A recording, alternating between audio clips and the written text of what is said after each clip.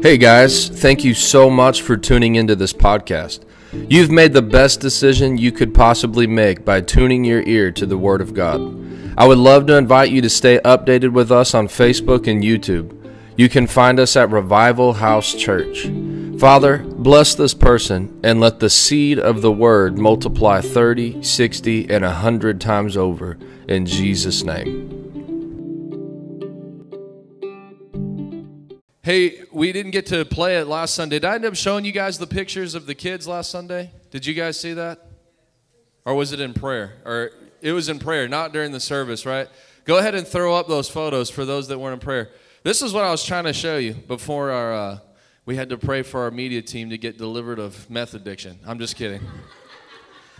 No, I get it. Sometimes, stuff is slow. But anyways, this is just awesome. Amaris got up and gave a message on being filled with the Holy Ghost, laying hands on kids. Isn't that amazing? Yeah. Amen. Hallelujah. I know it's just a little thing, but it's just encouraging. Hopefully that encourages you that has kids, that your kids aren't just out there learning about VeggieTales and, Cucumber Sally, but they're getting touched by the fire and presence. Even at the age, how old is Amaris?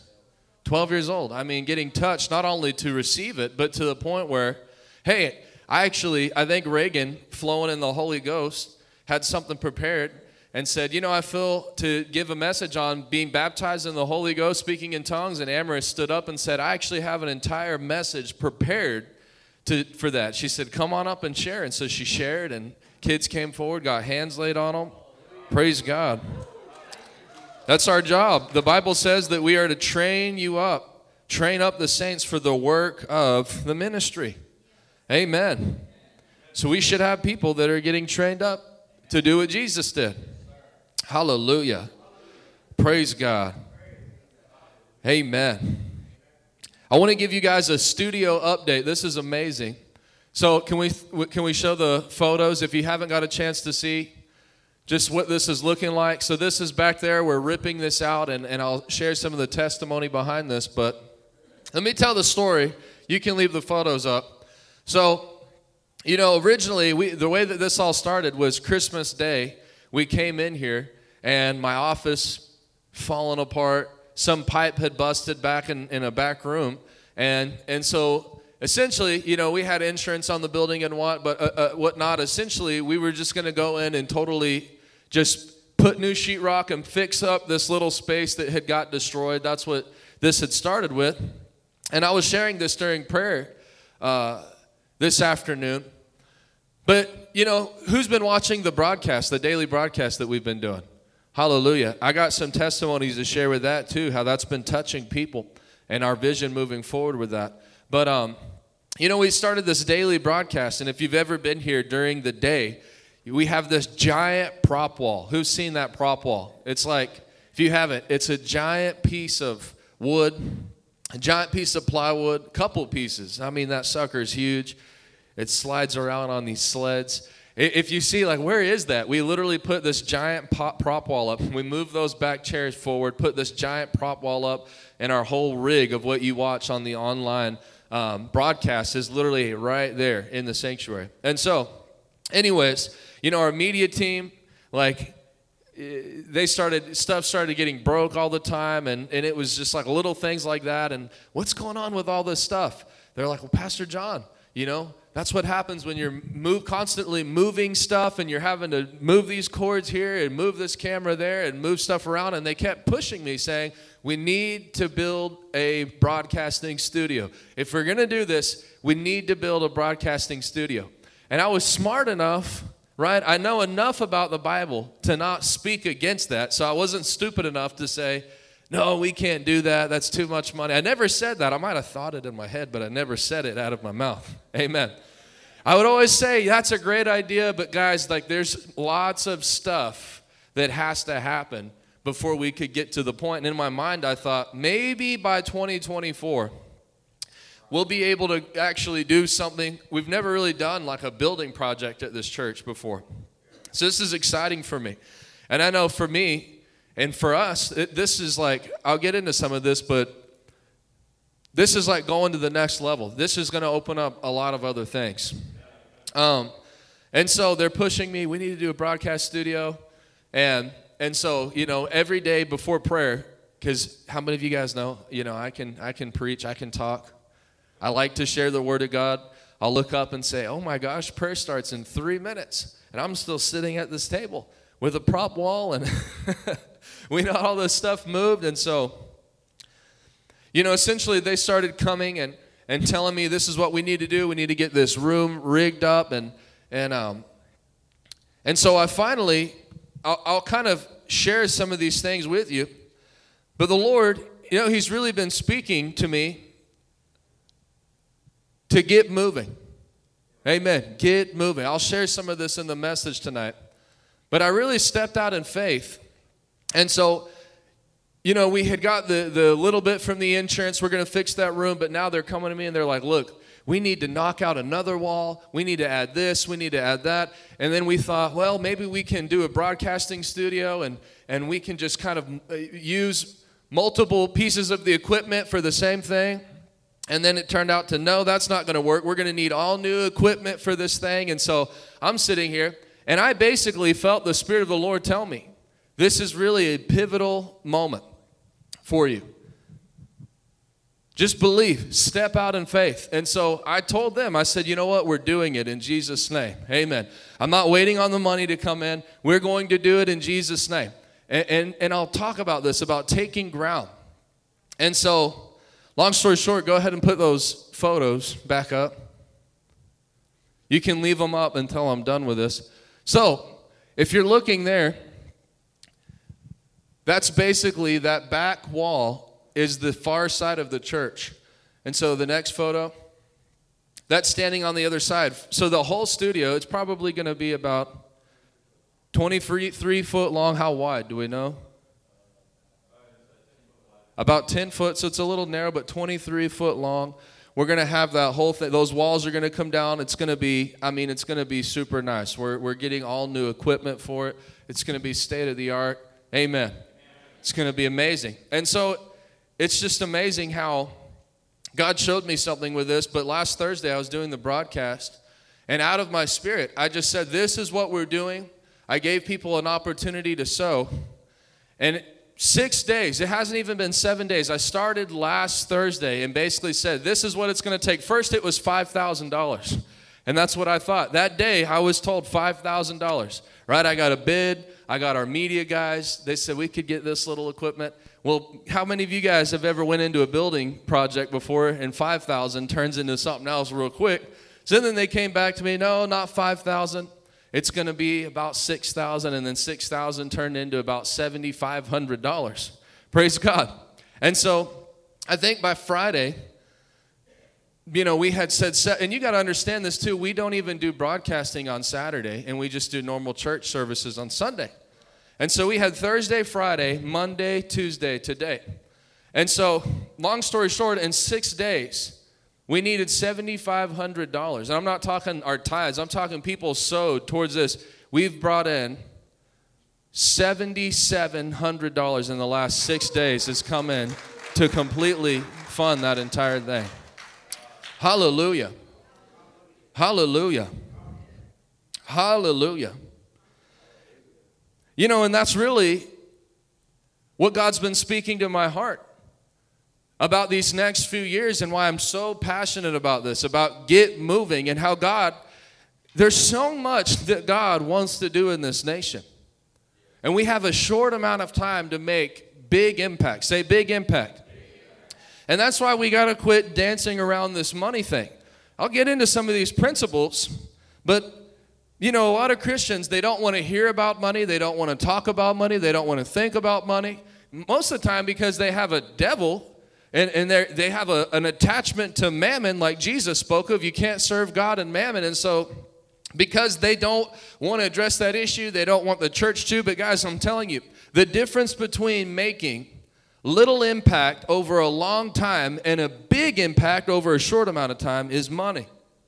Yeah. Amen.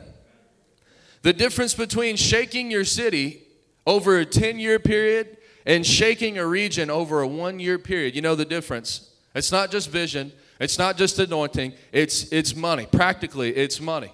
Money is the difference between shaking a region in 1 year and shaking a region in 10 years. Amen. Well, let's just think logically. Well, how is that, Brother John? Well, I mean, can you reach more people with $100,000 than you can reach with $500? Yes, you can.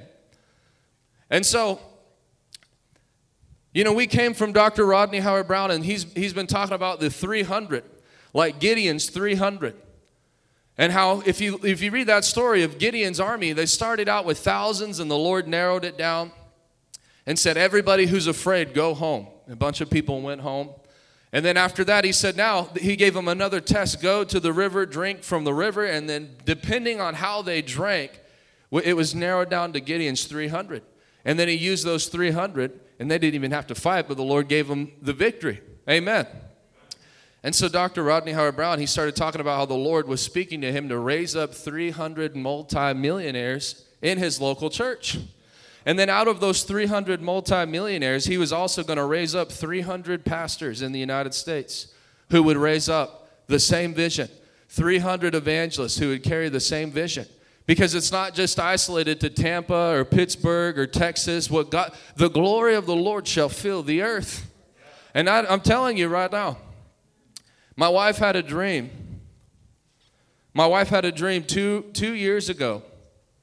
Remember how I preached last Wednesday night, you need to know the vine in which you're called? We had a dream. And in this dream, I say we, she had the dream. She shared the dream with me. I believe the dream. Amen.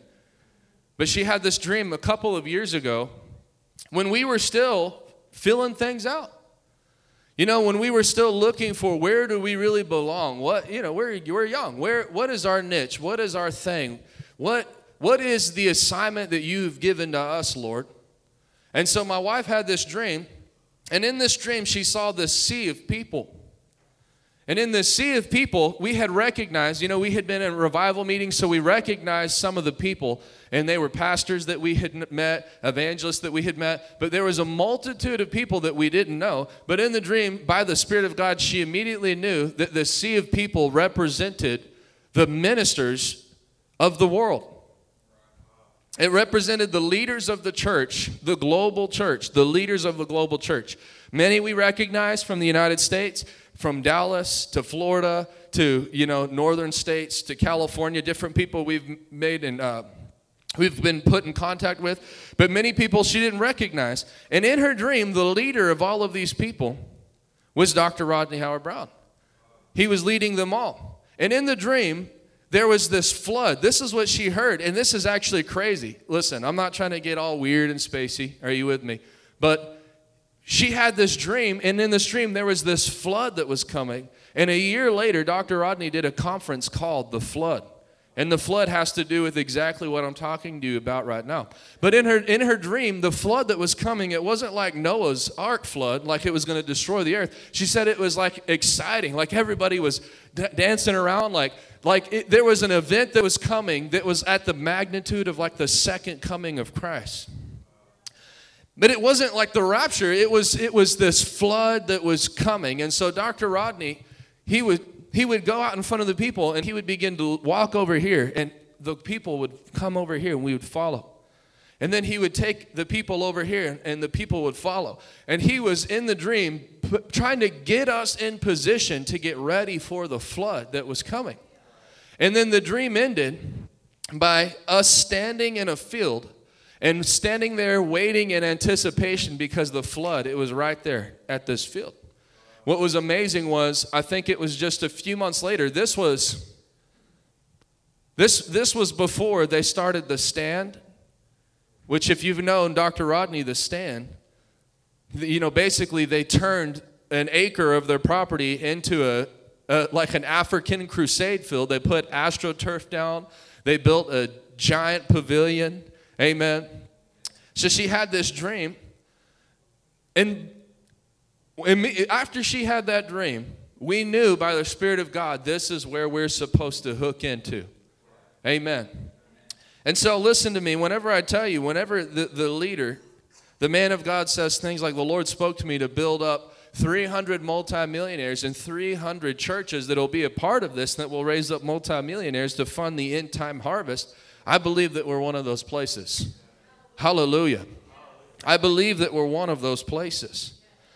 And so it's amazing, but that's what God's doing in these last days. That's why this message is so pivotal. It's because as a body of Christ, we have to come to a point, guys, where I'm telling you, not everybody's going to get this. Listen, not everyone's going to get this. There will be people that just sit back because of some problem that they have. I don't want to hear it. I don't care. I don't think it's right. I don't understand how Christians are a part of the body of Christ and they still don't think that the church should have money. They have no problem, right, with the world having whatever, but when it comes to the church having money, they have an issue with that, which blows my mind.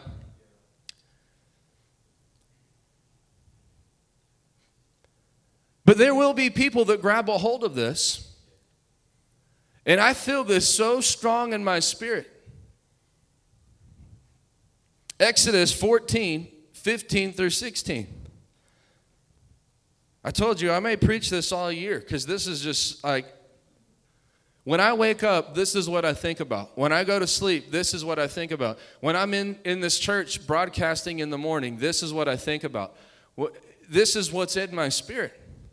The Lord said to Moses, "Why are you crying out to me? Tell the people to get moving.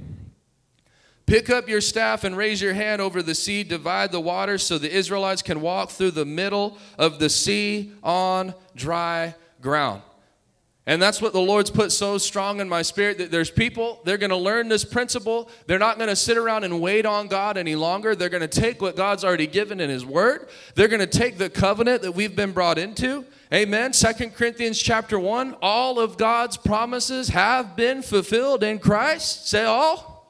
All of His promises. Everything God has to give, He's already given it to us in Christ. And there's Christians that are going to take a hold of that word, and they're going to begin to run with the fire of God this year in Jesus' name. Not only to just grow churches, no, with business. Specifically, listen to me. I am talking specifically in the business realm of things. This separation where you got the church over here.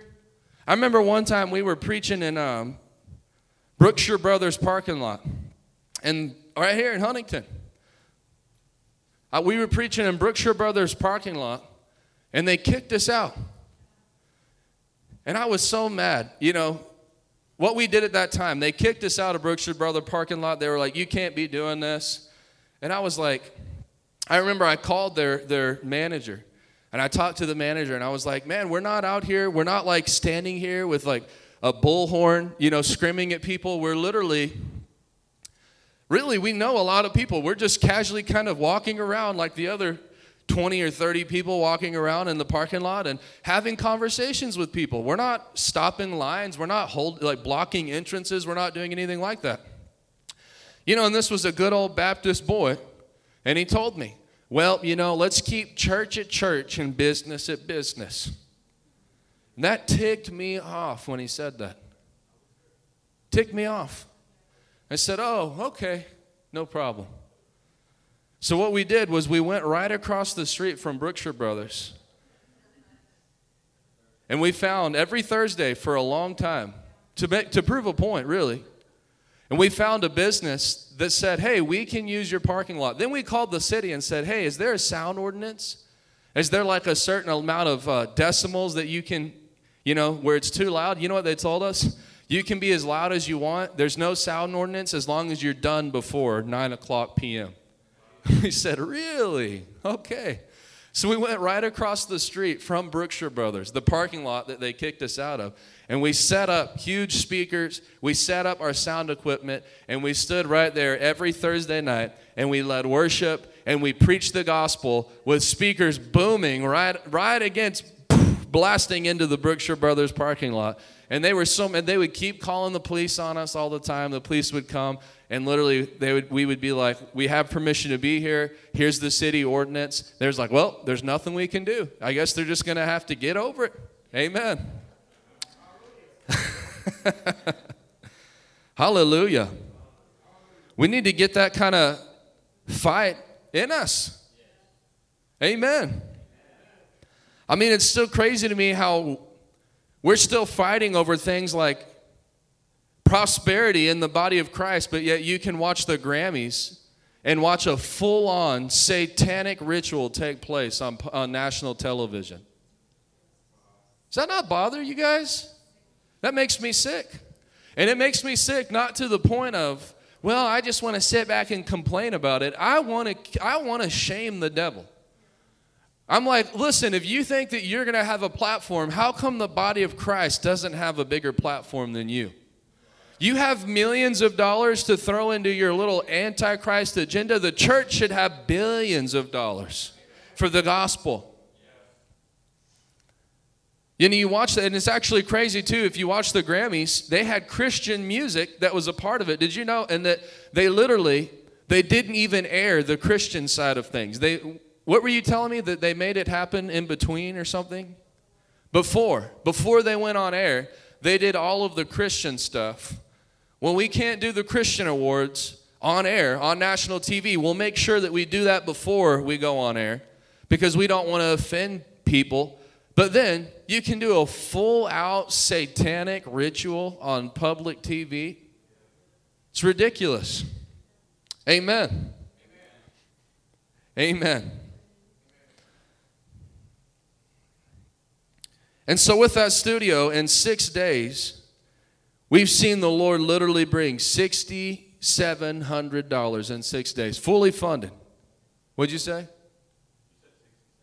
67. Yeah, $6,700. 7,000, my bad. $7,700 in 6 days. Praise God. Come on, praise God. And my point in even talking about that was the Lord put it in my spirit. Guys, I'm telling you right now. A few weeks ago in prayer, who enjoyed the saxophone player we had up here Sunday? Wasn't that great? You know that wasn't coincidence? If you were here during prayer a few weeks ago, I was walking back and forth. There was a few people in the room at our noon prayer. And I literally, out of my spirit, I saw it and I started speaking. I said, I speak it out in faith. I said, right now, I see a worship team fully loaded. And I said, I see horn players. I see saxophone players. I see a horn section, trumpets. I see electric guitar. I see bass. I see choir. I see this huge, magnificent worship team. And we just thank God for it. And we said we'd call it forth in Jesus' name. And it was like 2 weeks later, just some random guy we get connected with. Hey, I play the saxophone. Praise God.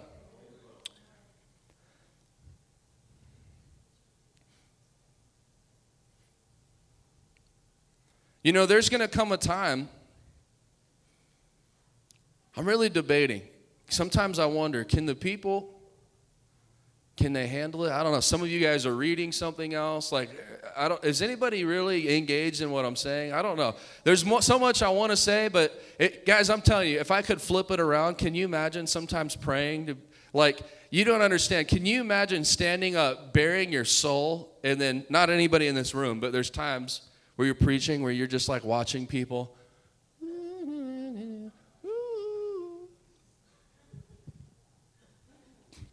I'm like I think I'm the worst pastor sometimes. I want to look at people like that, and I literally want to change your face, or we're going to throw you out of this church.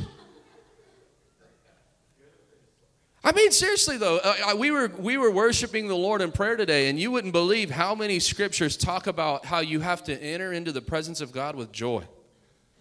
With joy. Say with joy. There was kings in the old covenant where if you got around them and you had a frowny looking face, that you would get punished for it. I think I'll make that a rule as our staff grows. Don't come around here with a frowny, scowly face ever again. Have joy. If you can't have joy, go figure it out and get joy, and then come back when you get it. Amen. Hallelujah. But I have a vision. You know, I have a vision in Angelina County. I've been calling it in by faith. There's a specific building that I've had my eye on, where every time I drive by that building, I look at it and I say, Lord, thank you. I see it right now. I see a strong church of 1,000 in that building. I see a private Christian school in this building. that competes with the public education. Not some little like, oh, we meet in a trailer out back. No, I'm talking top line, competing with public education, private Christian school. I see a strong Bible college in this building in the state of Texas. We won't just have to ship people off to Florida or to Pittsburgh or wherever to go to Bible college, but God, you're going to do it in Texas again. Hallelujah. I see an outreach center all underneath the same facility.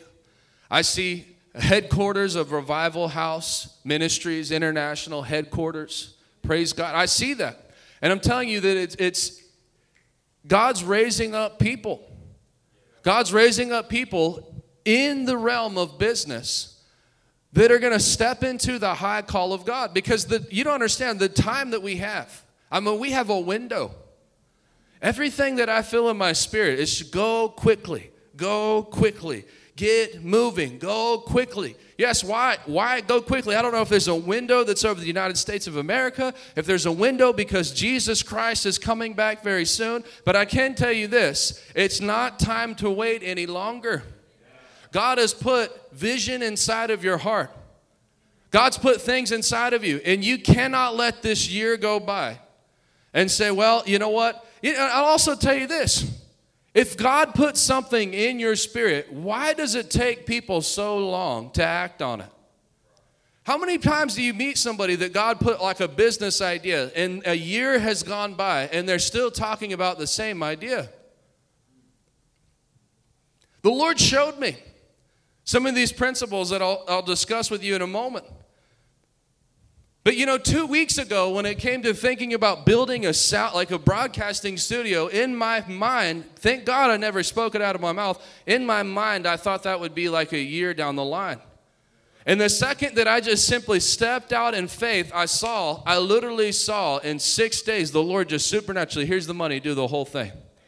Guys, and you wouldn't believe people are responding to this. We had one give $3,500, one person $1,000. Revival House Church intern gave $1,500. We had a guy today that doesn't even go to this church that we've connected with. He's been watching the broadcasts from another city. He's from Dallas, I believe. He sold over $1,000 today for the broadcast studio. I got a letter in from a woman that lives out of town that said, Pastor John, God is working in our lives. Thank you so much for being obedient to Jesus. We've connected with her through the broadcast. Since plugging into the ministry, my husband went back to work, and now he's got a promotion where he's been promoted as of 2023 to a supervisor position, and she sold $100. She said, here's $100 for the broadcast studio. People are grabbing a hold of this, and I just pray that you in this room will grab a hold of these things, and that if you haven't been shaking, something would shake you out of lethargy and to get moving. Get moving. Say, get moving. Get moving. Why are you crying out to me? Tell the people to get moving. Acting on God's word. Say, no more waiting. No more waiting. Get moving. I believe I'm talking to the right group of people where I don't need to keep hitting this over and over again. But I will just read this verse, and I want you to let this sink in. In 2 Corinthians 1, I don't know, man, if this is a seasonal verse for me, if this is a life verse. Kenneth E. Hagin had Mark 11, 22 to 24, and this verse just burns in me. And it's 2 Corinthians chapter 1. As surely as God is faithful, our word does not waver between yes and no. For Jesus Christ, the Son of God, does not waver between yes and no. He is the one whom Silas, Timothy, and I preach to you as God's ultimate yes. Say he doesn't waver. For all of God's promises have been fulfilled in Christ with the resounding yes, and through Christ our amen, which means yes, ascends to God for his glory. I begin to see that the Lord, listen, the thing that holds us back from being able to move forward quickly is never God. I saw that the minute that I stepped out in faith in a small thing. That's a small thing in relatively $7,000, almost $8,000 in 6 days. That's a small thing. To some people, that's a big thing. To me, I'm thinking multi-million dollar operation, what needs to be done. That's a small thing, but what I saw is when you step out in faith, the Lord, He's not putting some limit on how fast and how far you can go. The Lord says, I'll move as far and as fast as your faith is willing to take you. If you can believe it, you can go where your faith will allow you to go. Amen. Say that. Say, I can go where my faith says I can go. I can go where my faith says I can go. Say this. Say, I can have what my faith says I can have. People get so upset. Well, that just seems sacrilegious. It's absolutely not.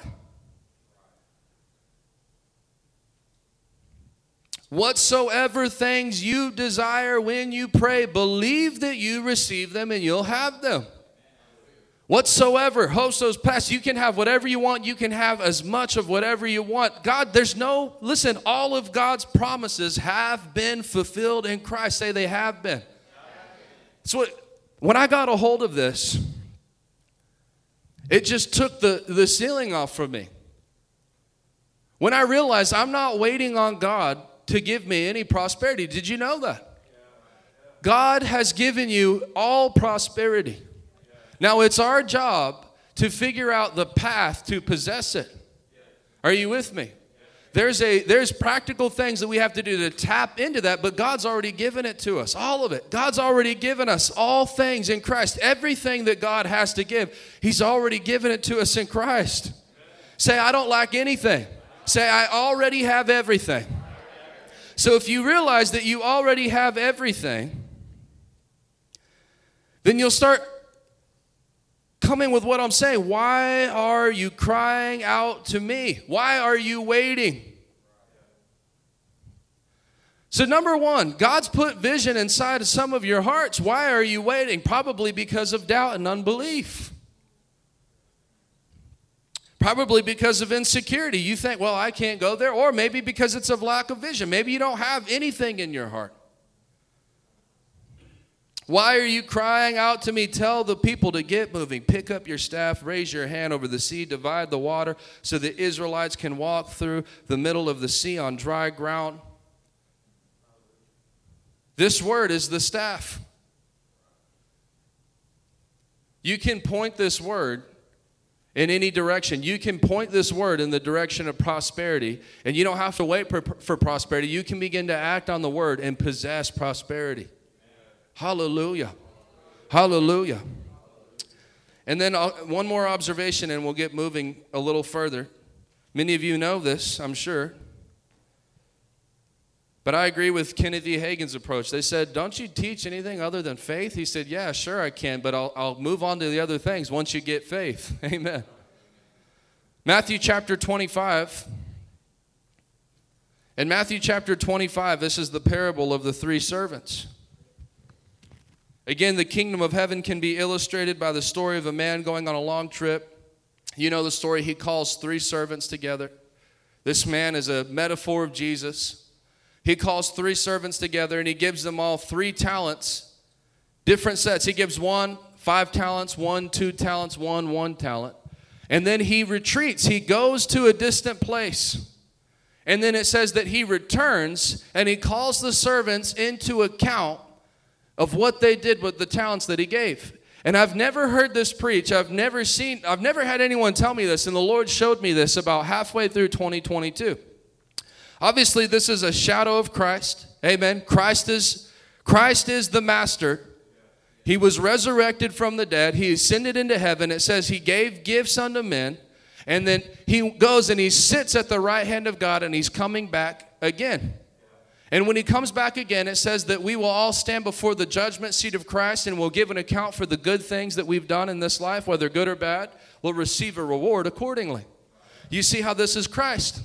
And the Lord showed me, he said, look, I gave talents to one. I gave talents to another. I gave talents to the third. And he showed me with all of the servants. He said, at what point did the master come back early from the distant place and tell the one with 5 that had multiplied 5 more and now had 10 and said, hey, your ceiling is 10. You have to stop at 10. At what point did the master come back to the one that had 2 and the one that had multiplied it 2 times over, now he had 4, and said, hey, you can only have 4. You must stop at 4. He didn't.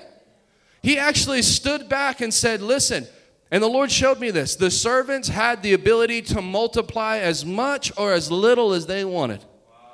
That servant with 5 talents, he could have multiplied it 10 times, 20 times, 30 times, 100 times over.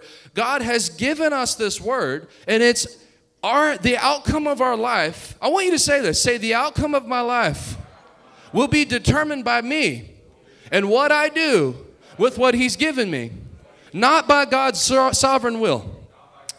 The outcome of my life will be determined by me and what I do with what he gave me, not by God's sovereign will. Are you with me?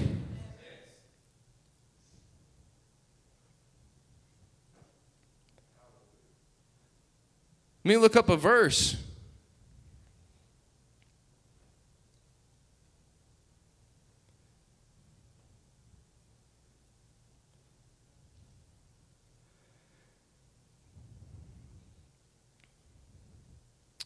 In a wealthy home, 2 Timothy 2.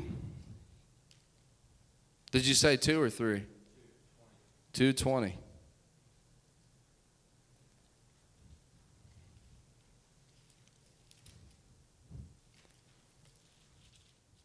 Second Timothy 2. In a wealthy home, some utensils are made of gold and silver, and some are made of wood and clay. The expensive utensils are used for special occasions. Say special occasions.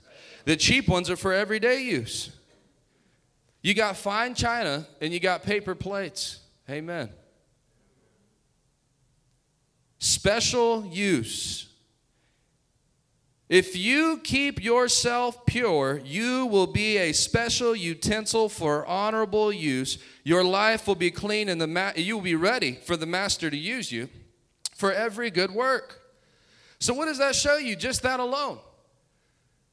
How you're used by God, the magnitude that you're used by God, the magnitude of what you're able to accomplish. The difference between being an instrument of special use and being a common person is not determined by the will of God. He said, if you keep yourself pure by your decision, you can be used greatly by God. So you understand this. I can multiply as much as I want. I can go as far as I want, as fast as I want. When the Lord showed me this, it just broke the lid off, and I realized I'm not waiting. I mean, it put such a fire in me. It's what made me write one book. It made me write another book that's being published. I'm just telling you, for me, it lit this fire, and I said, look, Lord, who says I have to wait till I'm 30? Who says I have to wait till I'm 40? I can take ground, and if my faith will allow me, all of God's promises have been fulfilled in Christ. He doesn't change his mind. Christ is God's ultimate yes. If my faith will allow me, if my faith will say yes, you will never say no. Do you understand that? If your faith will say yes, God is never saying no. God is never trying to hold you back saying, slow down. You hear religion tell you stupid things like that. Well, the Lord had to sit you down because he knew if you grow too fast and you move too fast that, it could hurt you. It could be detrimental. No, get the fire of the Holy Ghost and get to work and work hard and work fast. Hallelujah. Hallelujah. I really, truly believe it's God's will, and I will challenge anybody to a public debate. I doubt that'll happen, but I'm confident of this. It is God's will for every believer to be at the multi-million-dollar level. Every believer. Say every believer. This is what I want to shake people and get. It's God's will. You've got to stop just surviving like an animal. You've got to, if you're in the place where you're just simply paying your bills to get by, that's okay that you're there right now, but you've got to settle in it that this is what belongs to me, and actually this is where God desires to take me. The Bible says in Deuteronomy chapter 28, I'll make you the head and not the tail, above and not beneath. You will give to many nations, but you'll never need to borrow from them. Did you know that that's actually a part of the Abrahamic covenant? You say, well, that's in Deuteronomy. That wasn't to Abraham. The Lord said, I make this covenant with you to honor, to remember the covenant that I made with your ancestors, Abraham, Isaac, and Jacob.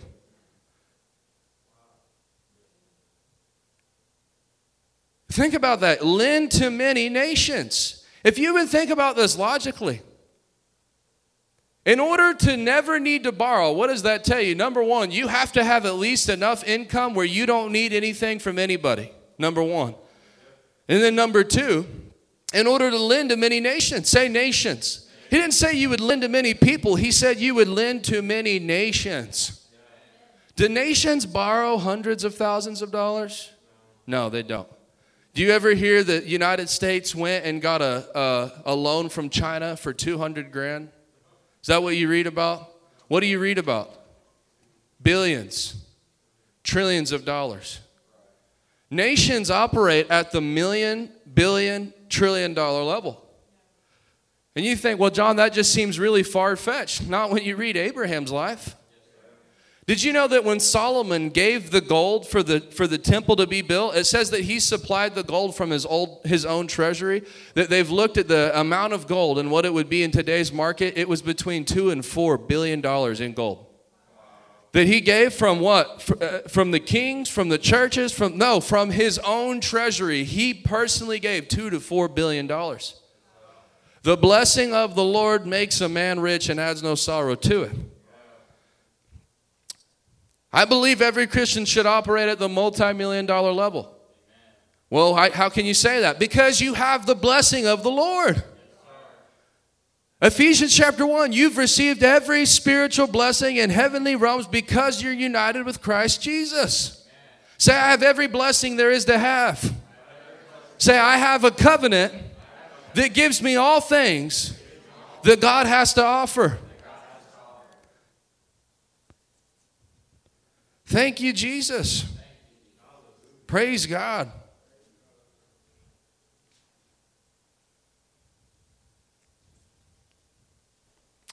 You know, and I really believe, I was going to make this statement, I believe the difference between a Christian that goes to the multi-million-dollar level and begins to operate in this, and I'll get, you know, this isn't just one thing I can crank out 3 points in one message to you. This is vision that I want to shake you in your core, it's got to change the way that you think. Guys, most of us grew up in public education, which trained us to be slaves to a system. It trained us literally, you know, I've heard this quote, and I'll probably come back to it. Traditional education will make you a living. Self-education will make you a fortune. And that's all we're trained, is to go into traditional education. What? To go get a 9-to-5 job and to pay our bills and to be a slave to a system. But Abrahamic people don't think like that. Jewish people today don't think like that. Are you with me? Hallelujah. Thank you, Jesus. I want to get into this.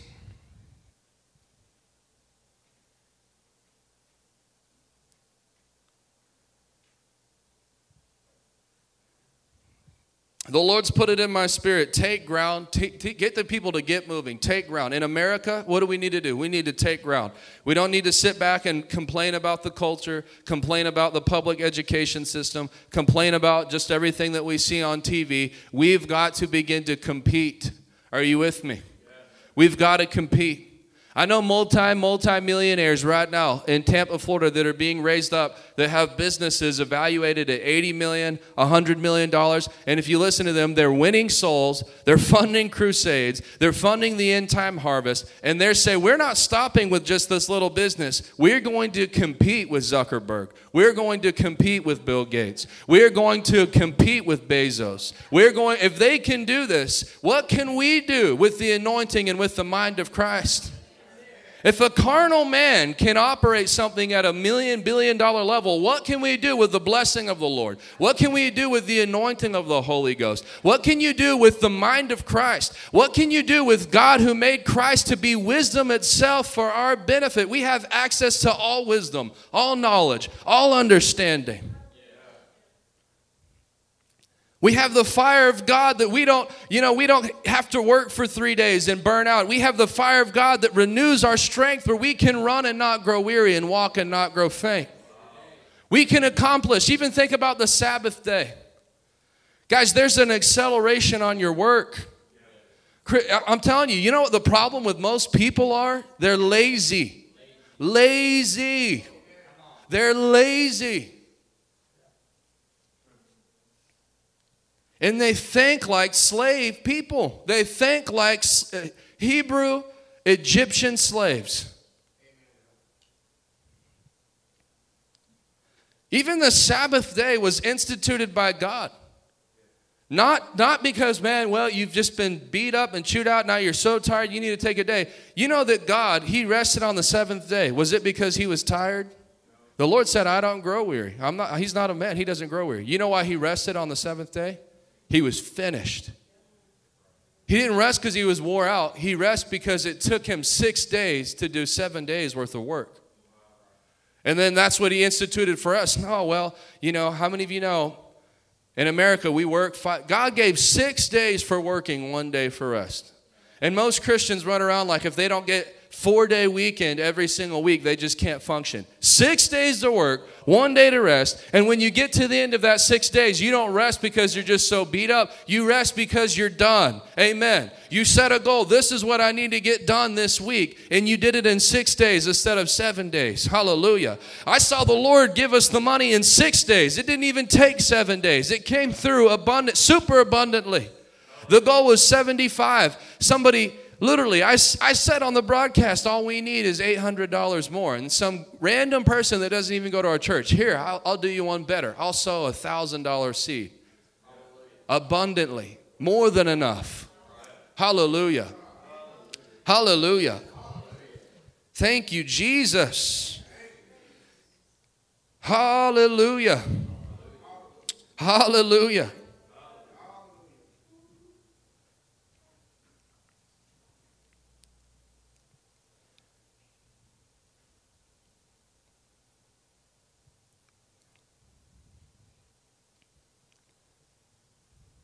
Say, get moving. I'll also be so bold to say this in this church. Are you guys ready for this? I believe that every single believer, if you stick around in this church, you're going to be constantly pushed. You should have another stream of income more than a 9-to-5 job. A 9-to-5 job is great. I'm not telling you to quit a 9-to-5 job, but you need to begin to change the way that you think about your 9-to-5 job. Your 9-to-5 job, you need to stop thinking, pay my bills. And you need to think, I'm going to do this to make a living, right? But while I invest in another thing on the side. Are you with me?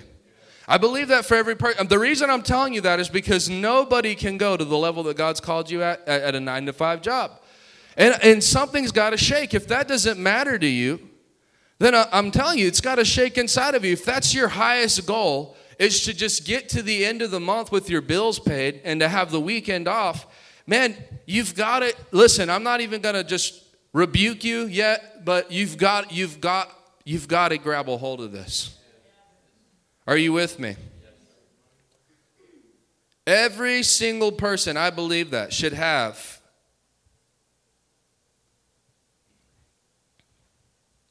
start something on the side. Do what you need to do to pay the bills until what you've started on the side can pay the bills for you. Amen. I mean, it's true. You'll actually never prosper working for someone else.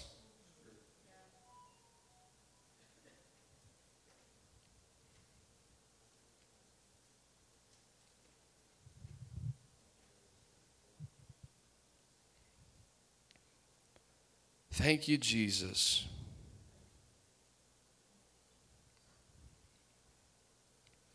I guess the reason I'm pausing, I'm just trying to fill out the room. Like, Lord, are they ready for this yet? I don't know. I'm not sure. I don't want to preach this and then everyone just go back to their normal thing and I'll tell you the God honest truth as well. This year, there's 3 scenarios of what can happen in your life. Number 1, you could get to 2024. And one of these 3 scenarios, number 1, you could say, my life went backwards this year. Not only did I not get, I lost money, I got demoted, I lost my job, and my life went backwards. You could get to 2024 and say, nothing's changed, I've stayed exactly where I'm at. Same income, same business, same level. I've never changed levels this year. I stayed right here. Or number 3, you could get to the end of 2024 and stand up here and give a testimony of how God doubled you, how God tripled you, how you saw nothing but increase, glory to glory, changing levels, promotion. Study this word continually. Meditate it on it day and night so that you're sure to obey everything written in it. Only then will you be successful and prosper in everything that you do. The difference between those 3 scenarios is a decision that you make right now.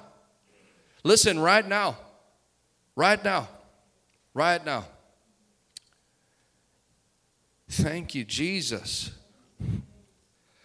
You know, I think that part of the problem is just getting people to see the need. I think that that's like the base limit. There's a few, but really getting the church to understand why we must have multi-millionaires risen up in the body of Christ. That's the foundational thing. As I'm sitting here thinking out loud, that's the foundation. Like none of this other stuff. I have notes that I've been trying to preach, honestly, for weeks that I haven't even been able to get to because I just feel like people still don't get that. That right there. Why do we need multi-millionaires in the body of Christ? Because once you understand why we need it, I can give you what I believe, what we're doing, why you're going to see over the next 3 years, God exponentially increase everything out of this place.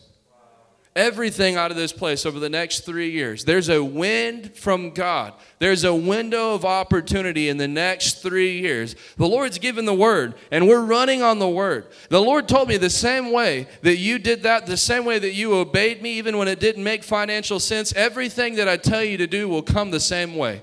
It's going to come to vans. It'll come the same way. There's coming a time where we're going to initiate full Operation 1423. Running several van routes to the highways, the byways, the country lanes, the distant places, the crippled, the lame, to compel them to come in. And there'll come a time we need a van. Guys, listen, it's coming to such a point. There's such a fast work that needs to be done. Move quickly. Move quickly. The great evangelist Jonathan Shuttlesworth said that the Lord spoke to him that this was a pivotal year for the United States of America. He said, either A, this year the church comes in and takes the land, or the Antichrist system will. He said that you'll see it this year. Either the church possesses the land, or we miss an opportunity in this Antichrist system they've been pushing in our faces that have failed every single time. Comes in and takes ground this year.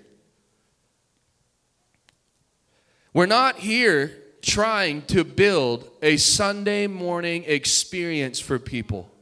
Do you understand? We are flooding the nations of the earth. We're flooding the system of the world with the gospel.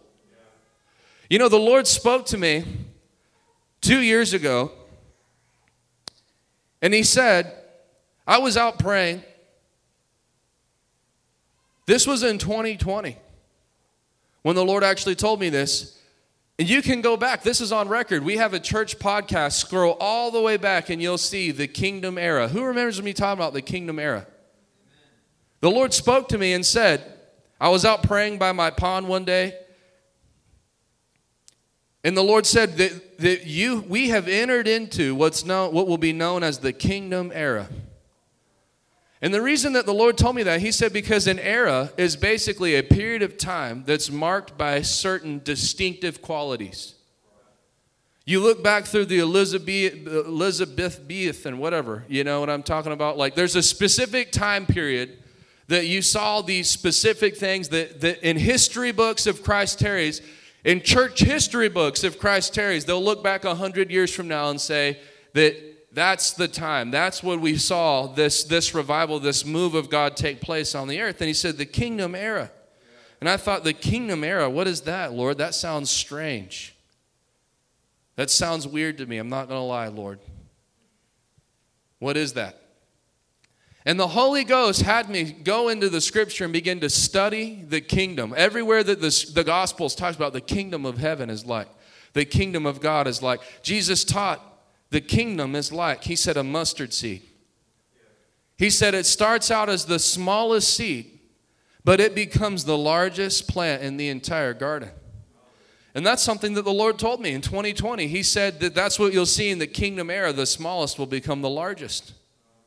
There's a separation, the wheat from the tares, the goats from the sheep. And he said that those who are faithful right now, those that are being faithful, when Nebuchadnezzar erects a golden statue, you're going to have some stand and you're going to have some bow, and there's going to be many that bow and they go on about their holly jolly way, but they're going to see in a coming time that the anointing and the glory of God is lifted off of them. And listen, guys, I'm not up here trying to judge anyone. I'm just telling you what the Lord told me. He said there will be a difference. I've heard people say every ministry that stood during 2020, they're exploding right now. And I know in Jesus' name, man, everything that God's doing. Wasn't it crazy to see Sunday morning 13 or 14? 13 new people in this service, and like 12 of them were from the outreach from the night before. Just getting touched, getting transformed. You can see these people getting, I love that. Oh my, I'm telling you, I can operate in the anointing in a different way when I get around hungry people that don't think they know it all. People that are broken, people that are hungry, they don't look up and see a 27-year-old kid and sit there and scoff and sit there and reject and not want to listen. I know how it is. I'm telling you, the anointing will operate at the level that the people put a demand on it. You guys think that it's like a circus show. I'm telling you, it's like literally, there's times you get in certain groups. I remember I got invited to preach somewhere one time that had no respect for the Holy Ghost at all. And I got up there like a man on fire, and I felt like the wicked witch from The Wizard of Oz. Someone threw a bucket on me. A firebender getting ready to go, and it's like nothing comes out. What in the heck is going on? It's true. It's true. That's why I constantly have meetings. That's why one of the many reasons is because I don't ever want this church to grow cold to revival. I don't ever want this church to become a little Christian country club of know-it-alls and members of high society that don't think they need the anointing of the Holy Ghost. Every service is a revival breakthrough service. Amen. I don't know if you came. Obviously, many people don't think that. Why? Because they're not here tonight. They haven't made that shift in their mind. Because listen, if you think something's going to be a revival breakthrough service, there's breakthrough happening tonight. Guess what? You'll be there. Amen. Amen. Are you with me? There's a reason that we fly on a plane and go to Tampa, Florida, and do all this crazy stuff to get there. Because I know, I'm getting some breakthrough when I get there. I'm changing levels every time I go. I'm going with the seed, amen. I'm going to give my best. I'm going to give the best of my heart, my attention, my money, my everything. And when I come home, I'm at a different level.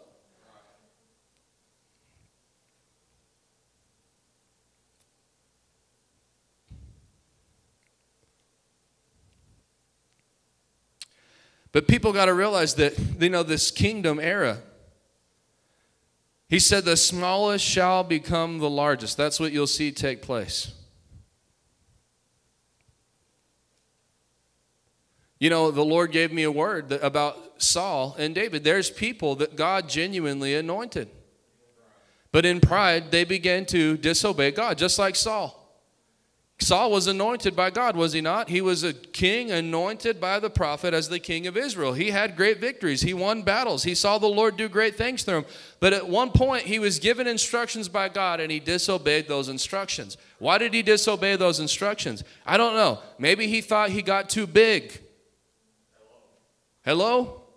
Maybe we're too big. Maybe we got enough money. Maybe we have a system. Now we have a machine, and that's great. Create awesome systems. It's smart, it's wise to do things, but he got to a point where he began to disobey God, and the Lord rejected him, and he said, I've chosen someone better than you now, and whom is a man after my own heart, and he anointed and appointed David as the king of Israel.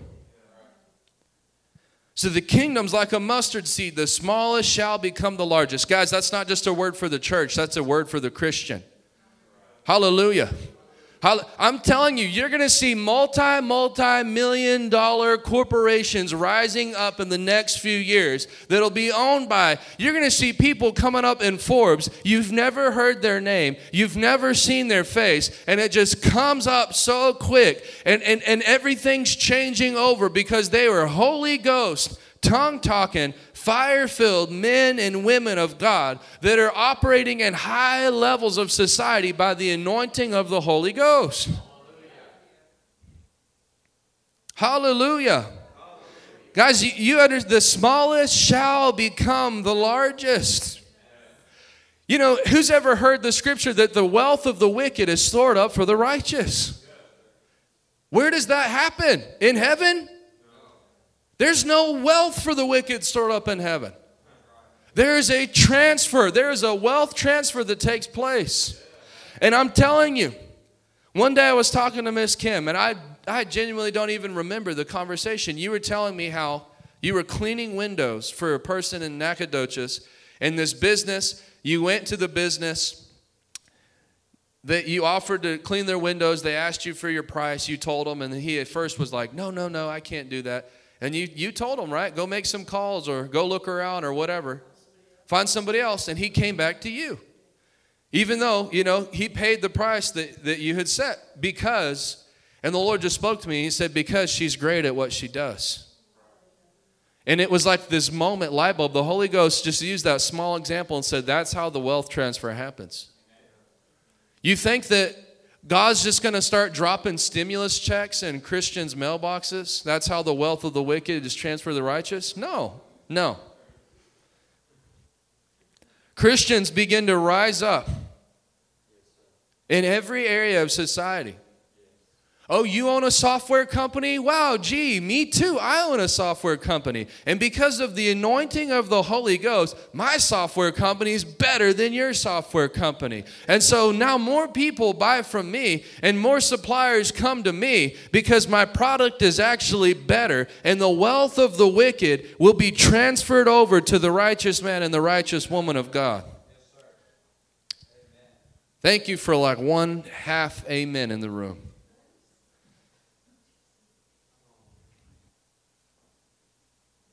Hallelujah.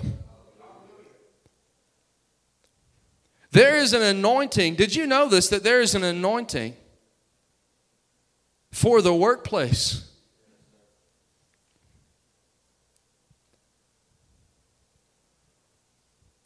I have this written down in my notes, and it's true, but Jesus said, go and make disciples of nations. Say nations. Guys, Christians aren't to exist in nations. Christians are to take nations for the gospel. And every era of Christian has understood that. America is what it is because of Christians that understood. We're not called to just simply scrape by in a demon-possessed nation and generation. We are called to take land for God. Take nations for God. You guys, I'm talking about God's raising up. I'm telling you right now, God is raising up places with a blueprint to shake entire cities. I mean, I'm talking like a proven, tested formula. This is how we can go city to city and start a work and do this specific thing. And in this amount of time, 1 year, 2 years, 3 years, we can shake that whole region and bring revival to that place. I believe that. I believe that. I believe that. Where you can flip and watch poverty. Man, I'm telling you, Bishop David Oyedepo built his church in a country that had no middle class. You were either completely dirt poor in Africa or you were rich, because there are many rich people in Africa. Everybody thinks that everyone in Africa is poor. But you actually go over to Nigeria, the Nigerians are rich. They have a lot of money. You go over there starting talking about how, what about all the poor people in Africa? They'll slap you and then show you their bank account and make you cry. But Bishop Oyedepo built the largest church in a third world country because of his ministry. Did you know that he actually created a middle class in his nation? Because of his ministry so big, it employs so many people that it actually changed the whole culture and it created a middle class. Wow. Where there didn't, what is that? That's taking a nation. That's like God birthing something in East Texas that drives this little poverty devil out of this place. Where now Huntington won't be known for just the trailer parks and the people that don't care. And, you know, I hear that stuff all the time. The gospel. That's what revival brings innovation in every area. If you look through history, the greatest inventions, like the turn of the century where the combine came out and different things, it all came from a revival. People that got anointed by the Holy Ghost and then went into the workplace with the anointing of the Holy Ghost. Medicine developed, innovations, machines, technologies. You guys think that we're going to shake a city just by having church services? We're not. We're not. Maybe God did that in the past, but I'm here to tell you right now, if you'll listen to me, that's not how God's doing this. It's not. If you ever come to prayer, we love to play this song. I see a fresh wind, I see a fresh wind, a fresh fire, fresh wave, fresh wind. There's a wave. There's a wave. There's a move. You know, maybe that's how God did it in the 50s. And, God, you know, he just set up a tent. People come and they get saved. You know, and there's people that they think that that's what God's doing now. And they'll totally miss what he's doing. Because they rode the wave. They rode the Kenneth E. Hagin wave in the Word of Faith or whatever. And they don't understand that the latter rain is more glorious than the former. He never does it the same way. He never does it the same way. And that's why... You know, even when Word of Faith came, there was people that couldn't get in. Why? Because they were stuck in like the voice of healing. They were stuck in, you know, what God had done in the past. And then when that came, there was people that were stuck in what God had done in Azusa Street and, you know, the birth of all of this stuff.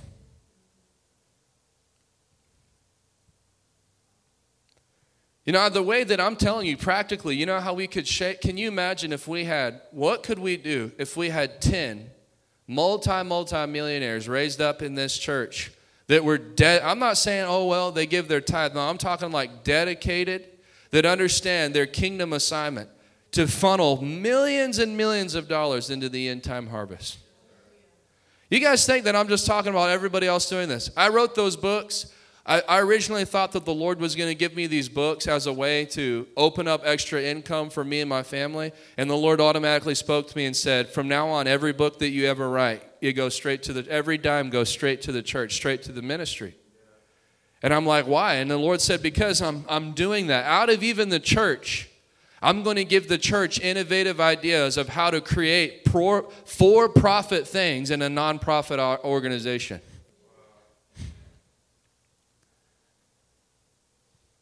Creating systems and things that come up out of the church that can actually go on to produce. There's books. Joel Osteen, everybody hates on Pastor Joel Osteen. He doesn't even take a salary from his church. He hasn't in years. Well, how's he a multimillionaire? I don't know. He wrote 25 books that are New York Times bestsellers. Are you with me? Doesn't even take a salary. People, whether you like them, whether you don't, I don't watch Pastor Joel Osteen. But people just want to complain. Why can't you do that? Why are Christians acting like losers that they can't do anything for themselves? He wrote a book. Why don't you write a book? Don't you know anything? Yes, every one of you knows something. You know, this is just, am I being too practical tonight? There is a market for everything that every person in this room knows. There are thousands of people. There's 8 billion people on the planet now. And there's millions and millions of people that would actually pay you to learn something that you know that's unique. I'm just giving you one example. We got in this social media program. I'm not even sure how old this guy is. This evangelist. We have to pay $100 a month to be in this social media mentorship program. Right? Or he gave us 2 options. You can pay $1,500. And you're like, well, that just seems... Guys, I'm going to tell you, anything that's worth something will cost you something. Don't give it... Look, the value of something is determined by the amount that a person's willing to pay for it. Stop being a Christian. That just because someone else is a Christian, you think they need to give you freebies all the time. We hired Brother James, and I was so thankful. The conversation never even happened. We've crossed that line. James, will you do this work for us for free? He's a believer. Why should he do it for free? We should bless him. We should be the ones that will be willing to pay more than what somebody of the world is willing to pay. And he probably would have done it for free. But I said, make a bid, and we're going to pay you. Amen. Here's your check. Do it as cost-effective as you can and keep the rest. Praise God. If you find a way to spend $500, keep the other $5,000 for yourself and be blessed in Jesus' name. We don't think like that. No, you're a Christian. You should do it. You know, you should be helping me out. We should be blessing one another. Are you with me? Say more. I should pay more because you're a Christian. Well, there's a Christian coffee shop. You know, they should give free coffee out to everybody. No, I should go to that coffee shop. Oh, you're a Holy Ghost-filled believer competing with other secular places? I'll give you $20 for this cup of coffee instead of $5. But listen, it's just money. You guys understand, like, money is so useless anyways.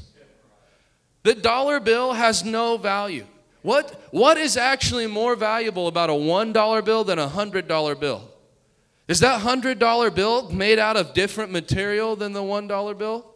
It's the stupid number that's written on the front that we've assigned value to. It's not even backed by real money anymore. And in fact, everything, as I showed you a few Sundays ago with that Amazon, everything's moving away from even the dollar to literally, it's all digital. It's literally going to be nothing but numbers on a screen that you're playing Monopoly with. Who's going to get wisdom from God and learn how to maximize and play the best game? Are you with me? The anointed.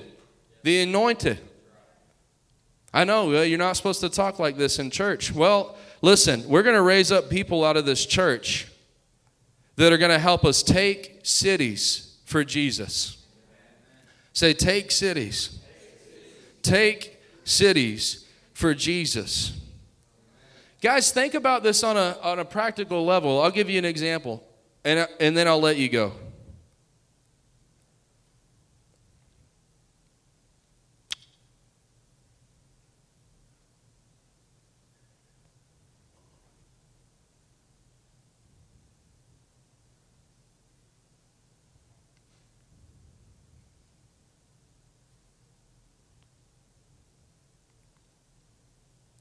I wrote this down. I never got to this point, but I said, as much as people want to deny it, money solves all things. That's not me. That's Ecclesiastes 10:19. The Bible says Solomon, the wisest man that ever lived according to the scripture, other than Jesus, who he said, one's among you who's even more wise than Solomon. But Solomon received supernatural wisdom from the Holy Ghost. This is what he wrote. The officials make a feast for enjoyment instead of repairing what is broken, and serve wine to make life merry. And money is the answer to everything. Amen. Money's the answer to everything. Obviously, you can't buy your salvation with money. Obviously, you can't buy your healing with money. You can't buy the anointing. But in context, in a practical system of life, money solves all things. Are you with me? I'll give you an example. Think about the outreach that we're doing. Think of how we're raising up teams. And the DNA of this church, this is what we do, right? This is our heartbeat. We win souls. We go out every month. We do an outreach. We win souls. We go every other Saturday, homeless shelter. We preach the gospel. We don't just preach a weak, dead message. We preach with the fire of God. We touch people's hearts. We compel them to come to Christ. We have an intern. Right now we have one intern that we pay. Literally, we pay him. Number one thing he does is go win souls. Now, last month we got 100 souls. This last week, we've broken it up. We've decided we will never go under 100 souls again. So we need at least 25 souls a week. He already got 25 souls, possibly more. Do we know the official count? 25 even. We have 25 souls, decisions for Christ, so far in the month of February. Praise God. It's barely the 8th, and we have 25. Is it the 8th? The 8th, we have 25 souls. Okay, let's just think about this. Imagine if we had 3 to 5, just 3 to 5, multimillionaires that understood not just tithe, but I'm talking like, here's a radical thought, guys. This is what Dr. Rodney says, that he's raising up people that will live off of the tithe and give the Lord 90. Can you imagine that? Because you really got to think about that. Think if you made $20 million a year, you could live a pretty good life off of $2 million a year. You know what I mean? It's like, what could you enjoy in life with $2 million? And if you lived off of $2 million and gave $18 million to the gospel, I mean, that would be the 90 to the 10%. Can you imagine, though, if even at this ministry, what if, this is an amazing thing too, guys. I'm talking taking ground. Last year, our ministry, for the entire year, we brought in $210,000 for 2020. 2021. That's right, because it's 2023. We brought in $210,000. We did our reports. We're working on all of that right now, finalizing everything. Let me see here. Do you have that? We have so many text messages that this year, for 2022, we brought in $316,000. It's pretty amazing because last year I remember having in our annual board meeting, I said, I'm believing God. Man, we were like 15 away from $250,000. And I said, I'm believing God that next year we'll surpass that. I thought that was like, I was like, listen, in 2 years to go from negative $800 to almost $250,000, that was a big hallelujah. Wow. Faith works. The word of God works. You know, being a tither works. Being a giver works. Obeying God's word is true. I've seen it in my 20s that God's not a liar. I've seen that if you'll obey the Holy Ghost, that he will always make true his word. I've seen that.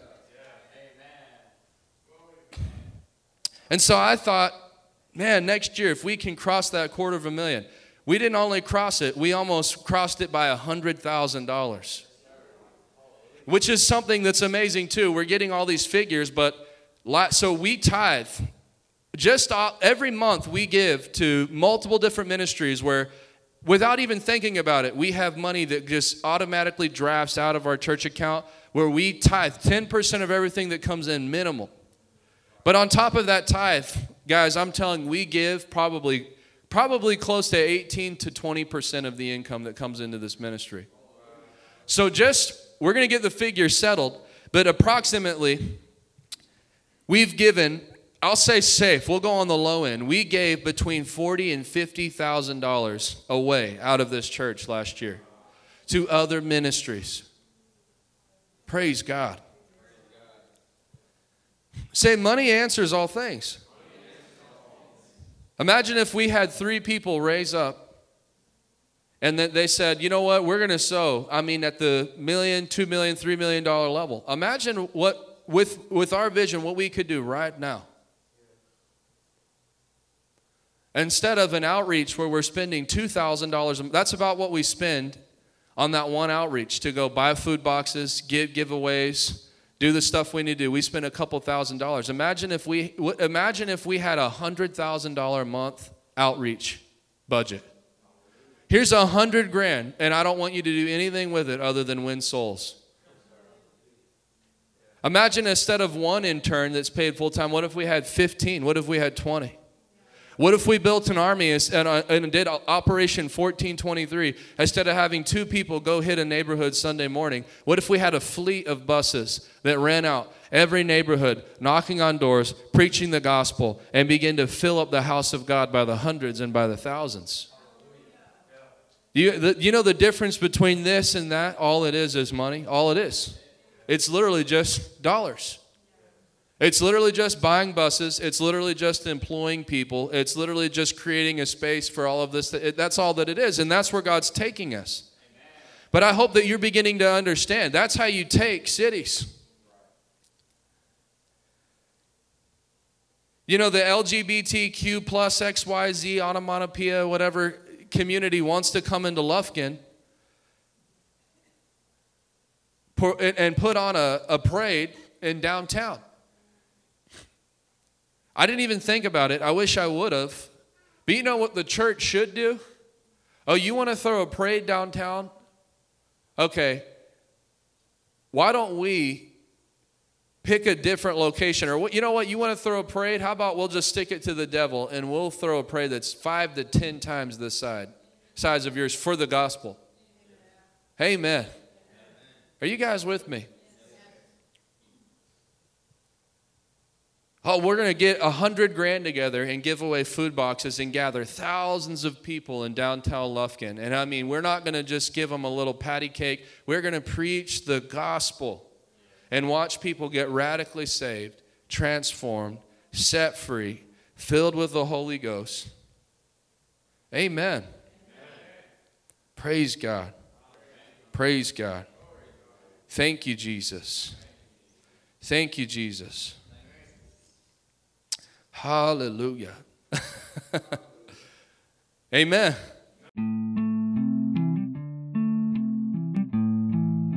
Lord, bless them for being hearers of the word in Jesus' name. If you would like to sow a seed or partner with this work that the Lord is doing, check out the description of this podcast or go to www.rhctx.com/give. You can find all the ways to give on that page.